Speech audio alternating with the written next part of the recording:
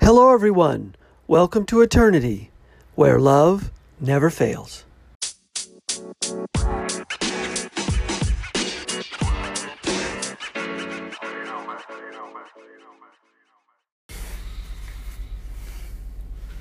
Hello, everyone. Thanks for listening. This is the Eternity Bible Study Podcast, where we walk through the Bible together every weekday, Monday through Friday. We're podcasting from here in the United States and in Zambia with a goal to share our thoughts and encourage one another as we read God's Word together, verse by verse. My co-host in Zambia, Matali, and I are both listening to Through the Bible podcast and then sharing our thoughts and encouragement with you. From America to Africa and everywhere else, God is in control. As always, our attribution goes to Through the Bible with Dr. J. Vernon McGee. So if you've ever wanted to try to read the Bible every day, we hope you can join us. We're regular people, just like you, trying to learn more about God and walk in step with His Holy Spirit. So if you have your Bible, feel free to read along, and if not, no problem. We'll try to put it all together for you. So let's get started. Hello, everyone. We're back in the book of Numbers. We're in chapter 6. We'll be putting in around verse 7 or so, and then finishing out chapter 6. We're going to see a wonderful blessing. This is a famous blessing in down to verses 22 through 27. And then we're going to come to chapter 7, where we see offerings given at the Tabernacle's consecration. Now, we pick up in chapter 6 around verse 7, not even for his father or for his mother, for brother or sister if they die, shall he make himself unclean, because his separation to God is on his head, and all the days of his separation he is holy to the Lord. So this is the vows of being a Nazirite. Now, a Nazirite is someone who, if they took these vows, they could take vows to walk even closer with God. So if they separated themselves from the people and didn't shave, didn't cut their hair, didn't drink any wine, or eating any grapes or any kind of, of that fruit, and vows of separation, so that you could walk closer to God, not going near a dead body as if to contaminate yourself.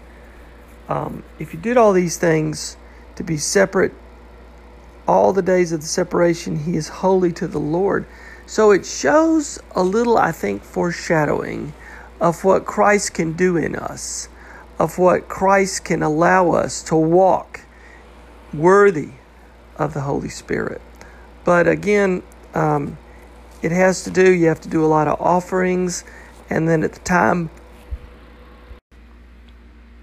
of completion, you have to do offerings. So there are a bunch of rules talking about the rules for the offering to do this, to walk closer to God. And I think that's a foreshadowing of what Christ can do in us. And we don't have to have all these rules and regulations to walk special with Christ. And then there's rules about if you don't do your vow, and if you can't do the completed time, you can make offerings to end, this vow. So again, McGee makes the point that God is placing a premium on vows. If you make a commitment, if you are in charge of something and you don't do it, you've got to make not a sin offering, but you've got to make an offering for the fact that you didn't fulfill your pledge. And so it shows how important the truth is to God, how important our intending to do what we say we're going to do. And again, that points us to what Christ does. Christ allows us to live in freedom. Christ allows us to be above the law. But our job is not to ignore the law, but is to fulfill the law. So Christ fulfills the law, and of course, Christ fulfills the law in us, and as we walk our walk, yes, we can walk closer to Christ, but yes, we are also, we get a picture of how important our vows are, our promises are. And of course, if we promise to do something for Jesus and we don't do it, how do we look to God? How do we look to the Lord? So we get a little bit of an example here, or powerful example, of how important it is when we pray, how important it is when we walk with the Holy Spirit, that we do so keeping our commitment to Christ, keeping our commitment to God's Word. So we'll drop down a little bit to the end of this chapter, down to verse 22. This is Aaron's blessing. The Lord spoke to Moses, saying, "Speak to Aaron and his sons, saying, Thus you shall bless the people of Israel. You shall say to them," verse 24, "The Lord bless you and keep you. The Lord make his face to shine upon you and be gracious to you. The Lord lift up his countenance upon you and give you peace. So they shall put my name upon the people of Israel, and I will bless them." Now, that is a really famous blessing. The preacher in my church used to say that at the end of every Sunday service. He always said that. And this famous blessing shows, as my study Bible says, God's will is to bless every Israelite, not just the Nazirites, okay, everybody. And this blessing is mediated by the priests, okay? So the priests, Aaron and his sons who are the priests, are sort of in charge of saying that to them. And of course, our chief priest now becomes Jesus Christ, becomes our chief priest. But again, it all points to Jesus. And the interesting thing that my study Bible pointed out is the earliest archaeological discovery containing the covenantal name of God, Yahweh, in Jerusalem is a silver amulet they found containing this priestly blessing. So in other words, this blessing was found on this amulet, and it was found in a Judean tomb dating to the 7th or 6th century BC. Now, my study Bible says God's blessings by giving good harvests. So when it says the Lord bless you, he gives good harvests, peace, children, and he gives his own presence. Those were, his blessings.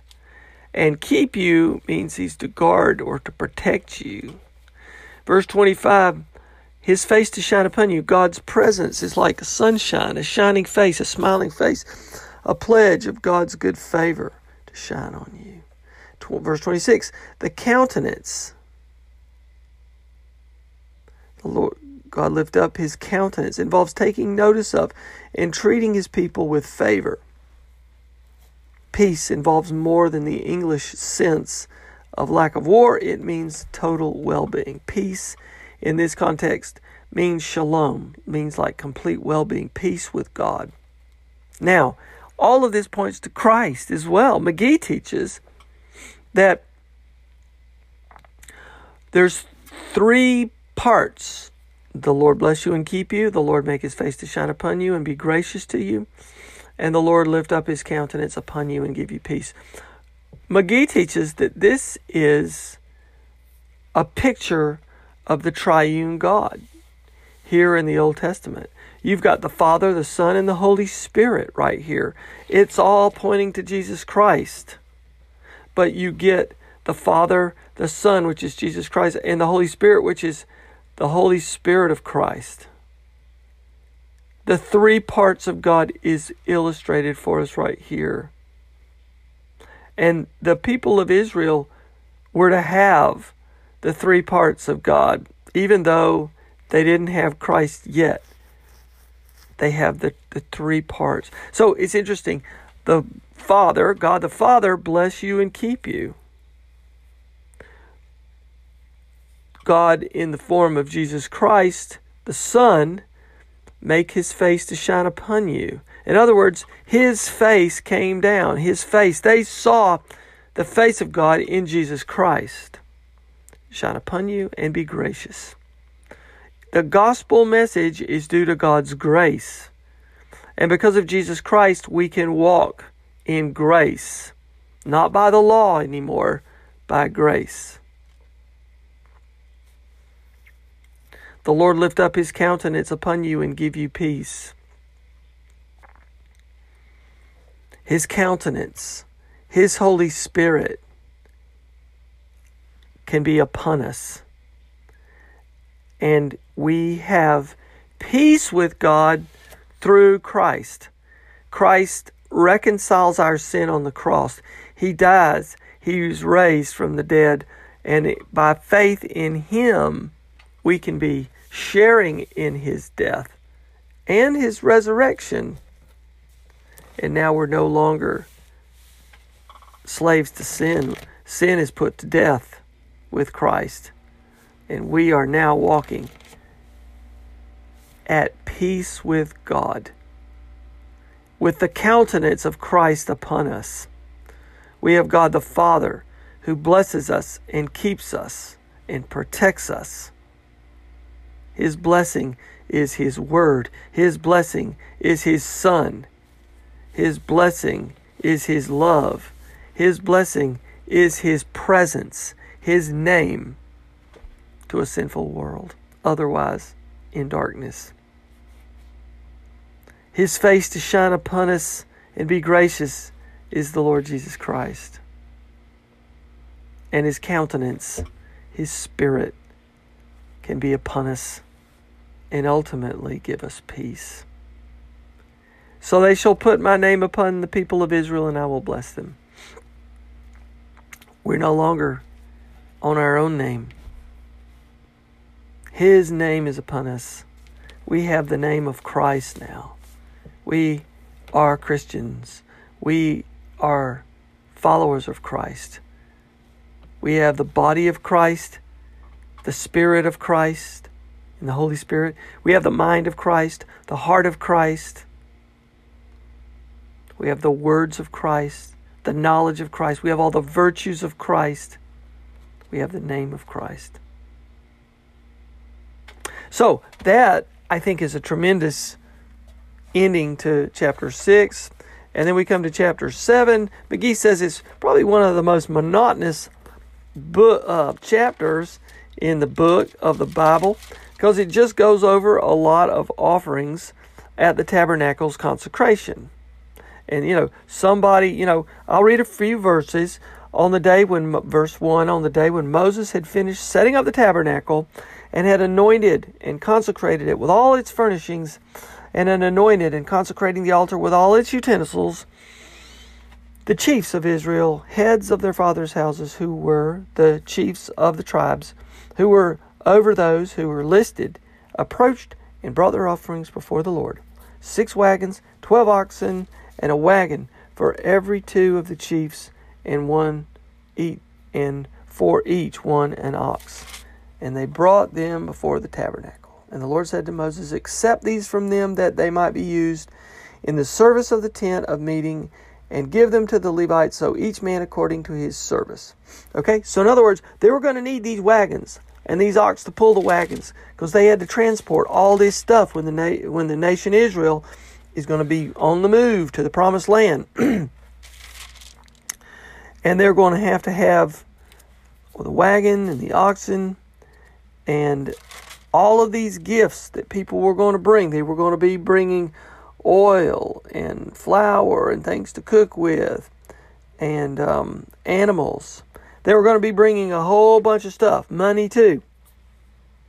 And basically, we're talking about all the different days of who brings stuff. And we've got like 12 days of giving this dedication service. And who brings and how much? And then down to verse 89, and when Moses went into the tent of meeting to speak with the Lord, he heard the voice speaking to him from above the mercy seat that was on the ark of the testimony, from between the two cherubim, and it spoke to him. So we get, and I'm not reading all of these, big lists of who gives what, but McGee makes an interesting point here. Just like Jesus, remember when he noticed the really, really poor woman who only gave like 2 little pennies in the middle of this big temple, and Jesus remarked, he was sitting there watching what people gave. Do you say he doesn't notice stuff? He notices stuff. And when Jesus was there at the temple, one of the things he did was just watch what people did with their money, watch what people gave. And he noticed the woman gives a few pennies, and those pennies would not pay very much to keep the temple up, and it wouldn't pay for the cost of building the temple. It wouldn't pay very much to run the temple, or to pay the priests, or to pay for anything. It was a gift it was a nothing gift. But Jesus noticed that she gave out of her poverty. She gave all that she had, and Jesus said her gift is more valuable to this temple than all of the rich gifts that the people were coming in bringing a whole bunch of stuff. Jesus noted giving in the temple, and God notices giving in his tent of meeting. He gives us 12 days of what everybody gave. He lists them right here. He notices everything. And if you want to read a really monotonous book, read chapter 7. It's just how many goats and silver things and lambs and things that everybody's bringing. God still notices what we give. That's the key. God still notices, just like Jesus noticed. So we see a picture of God still looking to our hearts. Our vows are important. Our walk with Him is important. The blessings that we get, we need to understand they come from God. What Christ is going to do for us, in us, through us, we can't fathom. The people here in the Old Testament couldn't fathom God's plan for them. And we still see Christ, and we still see we have the Holy Spirit. It's hard for us to fathom the peace that we have right now with God. So we're going to stop here. We'll turn the rest of the podcast over to our co-host in Zambia, Matali. Matali, I hope you're doing great. Look forward to hearing your study today. And as always, from me to all of you, God bless you.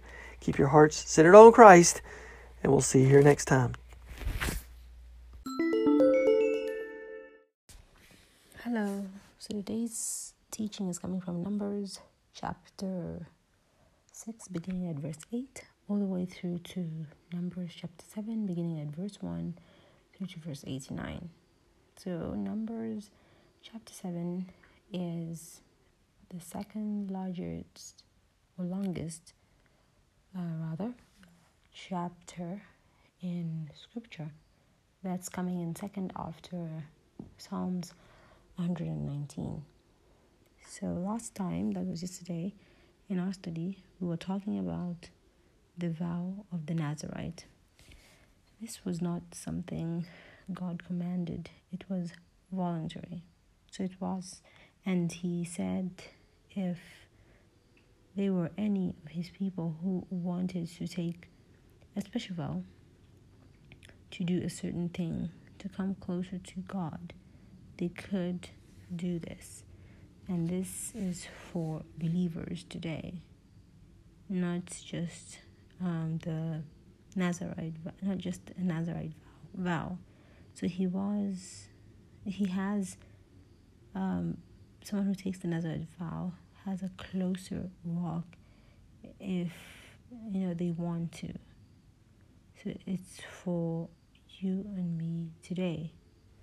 One doesn't have to have this vow taken It's voluntary. It's not permanent. So this Nazirite vow was temporary. And if one took the Nazirite vow, there were 3 things that they were not to do. The first is they were not to drink wine, or strong drink. So one was to actually find his joy in the Lord and not in wine. The second thing they were not to do is they were not to use a razor on their hair, on their head. The hair on their head, rather. So the reason being, as Scripture says, that it's actually a shame for a man to have long hair, and we have this in 1 Corinthians 11:14, which reads, "Does not even nature itself teach you that if a man has long hair, it is a dishonor to him?"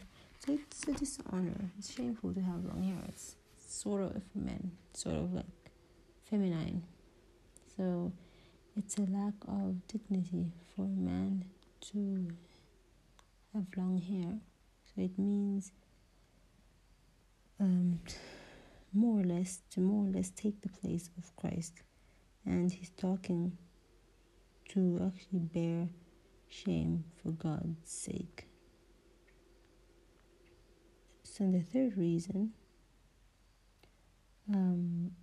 of the things that they should not do is they were not allowed to touch a dead body, to be defiled by a dead body, even if it's like that of a loved one.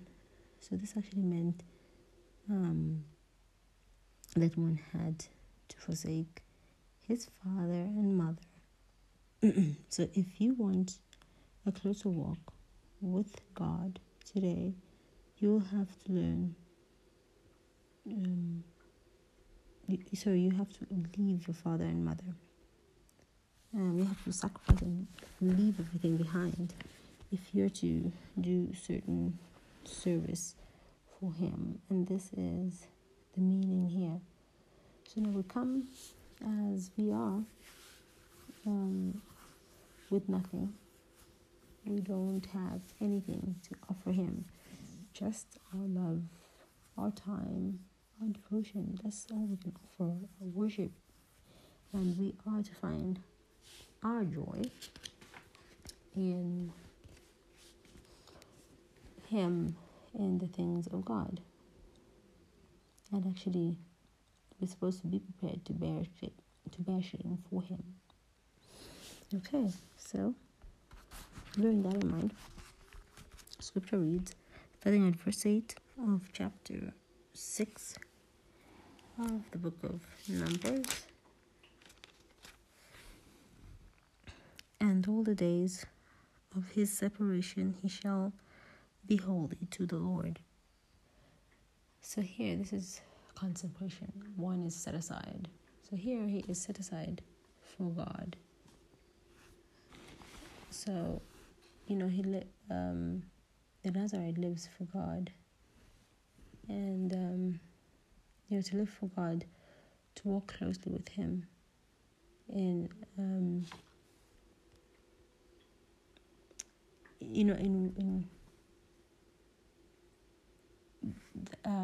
that's the dedication that vow the vow that the Nazirite took entailed. So it won't remove the trials of life when one does this, but it will actually make them bearable because it's God, and God will carry your burdens. Scripture goes on to read verse 9. "And if anyone dies very suddenly besides him, and he defiles his consecrated head, when he shall shave his head on the day of his cleansing, on the 7th day he shall shave it." Verse 10. "Then on the 8th day he shall bring 2 turtle doves or 2 young pigeons to the priest to the door of the tabernacle of meeting. Okay, so in other words, this vow can actually be broken. So God doesn't require anyone to take a vow and break it. But when you take it, when you make a vow to God, He expects you to keep it. So we should think long and hard if we had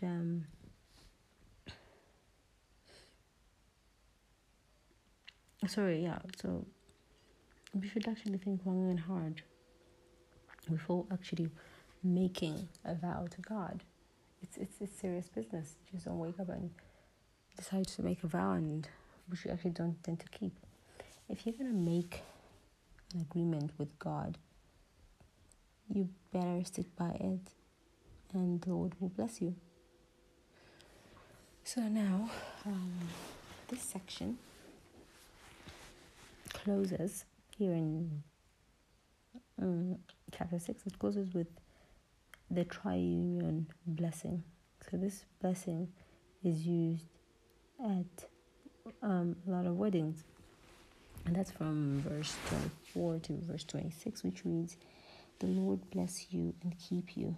The Lord make His face shine upon you and be gracious to you. The Lord lift up His countenance upon you and give you peace." So here, the Lord bless you and keep you. So this is God the Father. So here we have the Trinity. Yeah. So this is God the Father. Verse 25, "The Lord make His face shine upon you and be gracious to you." This here is God the Son, and the Lord lift up His countenance upon you and give you peace. And that's the Holy Spirit. So God the Father is the source of blessings. So here, this is the Lord bless you. So this is where we get our blessings from. And then the Lord Jesus Christ is the one who makes His face to shine upon us. He became a man, and by His grace we are saved. So He is the light of the world, and then the only one that will ever make it possible for us to experience Christ and experience peace is the Holy Spirit. And that's the Lord lift up His countenance upon you and give you peace. The peace and understanding of God's word is made possible by the Holy Spirit. So, making these things, and the Holy Spirit actually makes the things of God real to us in our hearts. He gives us peace. So He provides eternal peace. So God gives them now this blessing.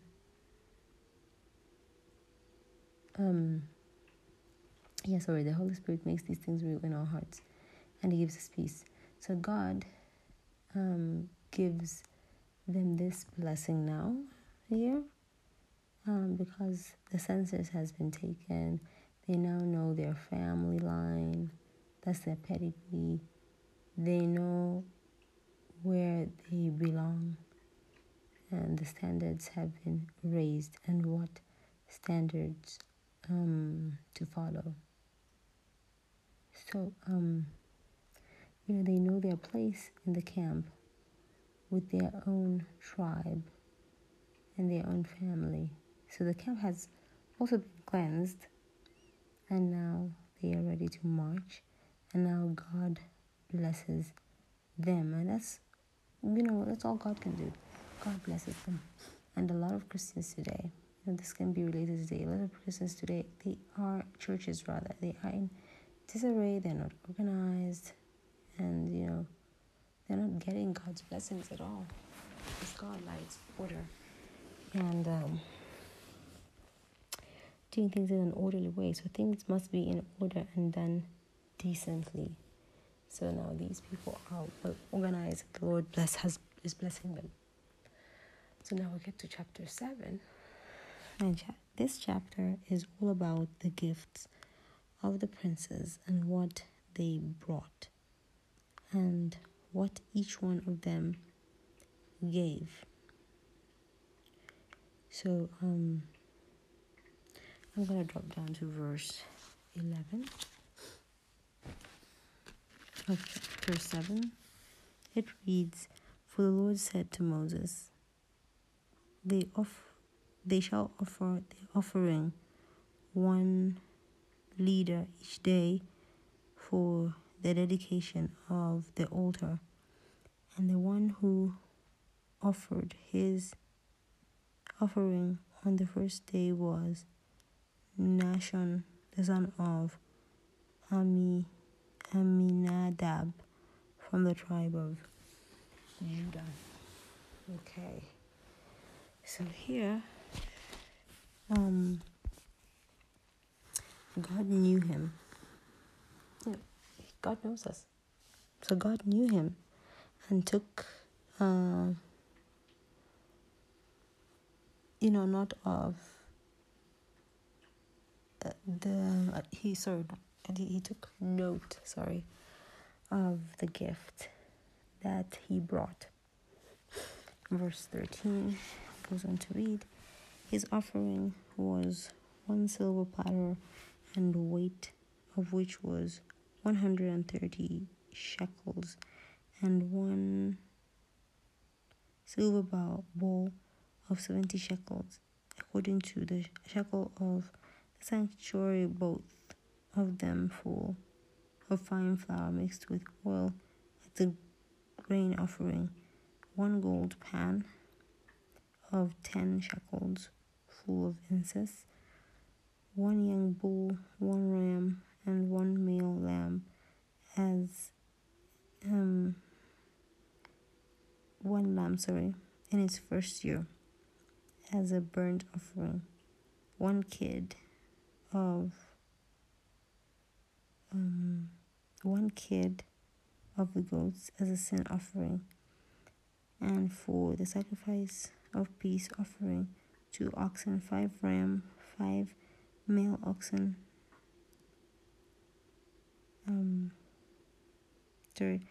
5 ram, 5 male goats, and 5 male lamb in their first year. This was the offering of Nashon, the son of Aminadab." So here, this is the offering that was taken note of. And verse 18 goes on to read, "On the second day, Nathanael, the son of Zuar, leader of Issachar, presented an offering." So here, Nathanael, he offered the same identical offering, and the Spirit of God recorded what each of these gave to the Lord. So we're going to read this like a reputation. So everything that day that they gave was recorded. So the Lord is God, rather. He records each and everything that we actually give. We may think we're generous and good givers, but the Lord actually records. And it's not about what you give. It's about what you leave for yourself. If, we go back to our study in the book of Luke, it looked at a woman who gave 2 coppers, looking at the ornate building of a church, and, it was all in its glory and all. Those 2 little coppers that she gave, they meant nothing to the people who saw that. They would contribute nothing, but to God they made everything, because she actually gave more than the rich folk who were giving out lots and lots of money in the church. So she gave her all, even if it was 2 coppers, and the Lord saw that. So the Lord records, we should always learn to give to where our blessings are coming from. We give, we make a vow to God and a pledge to Him, and we tend to wonder why our blessings are not coming through, or we're not being blessed. It's because we do not fulfill that vow. If the Lord could remember what each and everything, whether it was a spoon of olive oil that the princess gave, He will definitely remember what you were giving. So this is our teaching for today. Thank you all for listening, and God bless you and have a pleasant day. Bye-bye.